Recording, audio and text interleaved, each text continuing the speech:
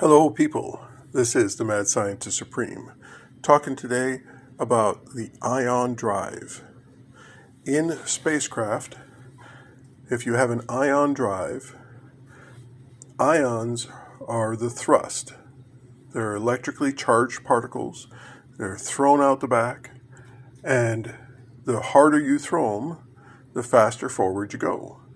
Well, ions can be accelerated with electricity, so the upper limit on speed is very close to the speed of light.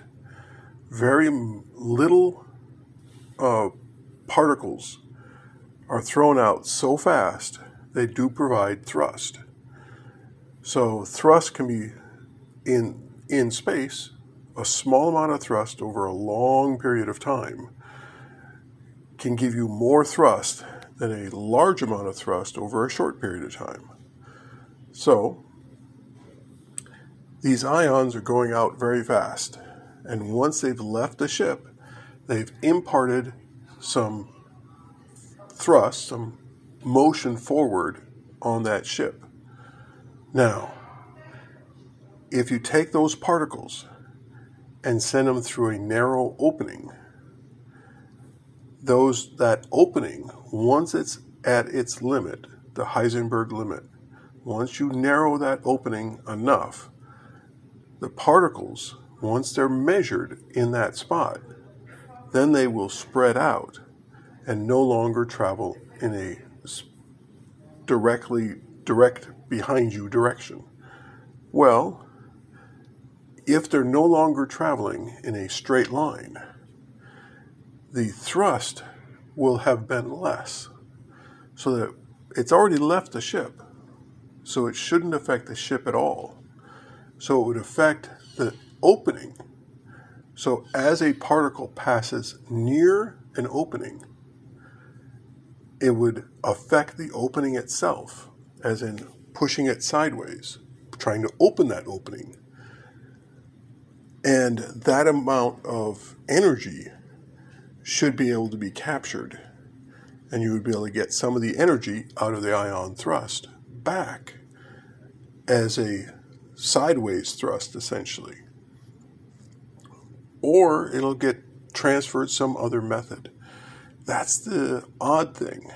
You've got an ion, and the ion could be hit with an electron to make it just an atom, so it's not charged at all, traveling fast past an opening, not touching the opening at all.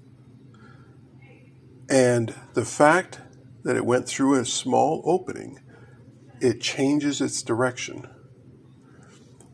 So if it changes, then the opening itself must have also changed.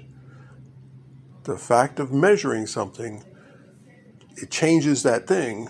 Well, it also would have to also change the measuring device. And if you measure the measuring device, you should be able to find the effect of the Heisenberg.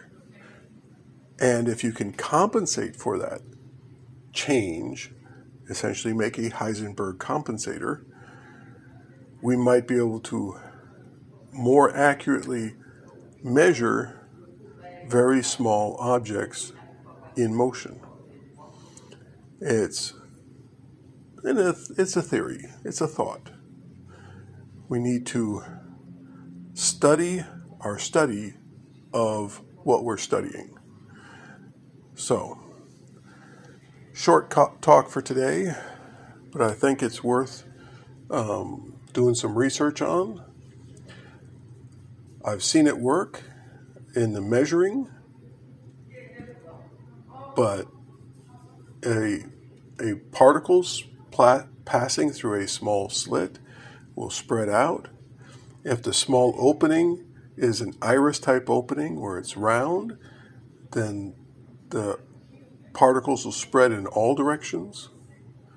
It is fascinating what different shapes you can make particles take, or what paths they can take based on the size of the opening they go through without actually touching the opening, without there being magnetic or electrical effects from the opening. It's not changing the path of the particle because of any electrostatic effect or etc. It's just because it's being measured, it changes direction, which I find fascinating, and I think a lot more research needs to be done in that area because it might end up being useful one day. Thank you very much. This is the Mad Scientist Supreme, signing out.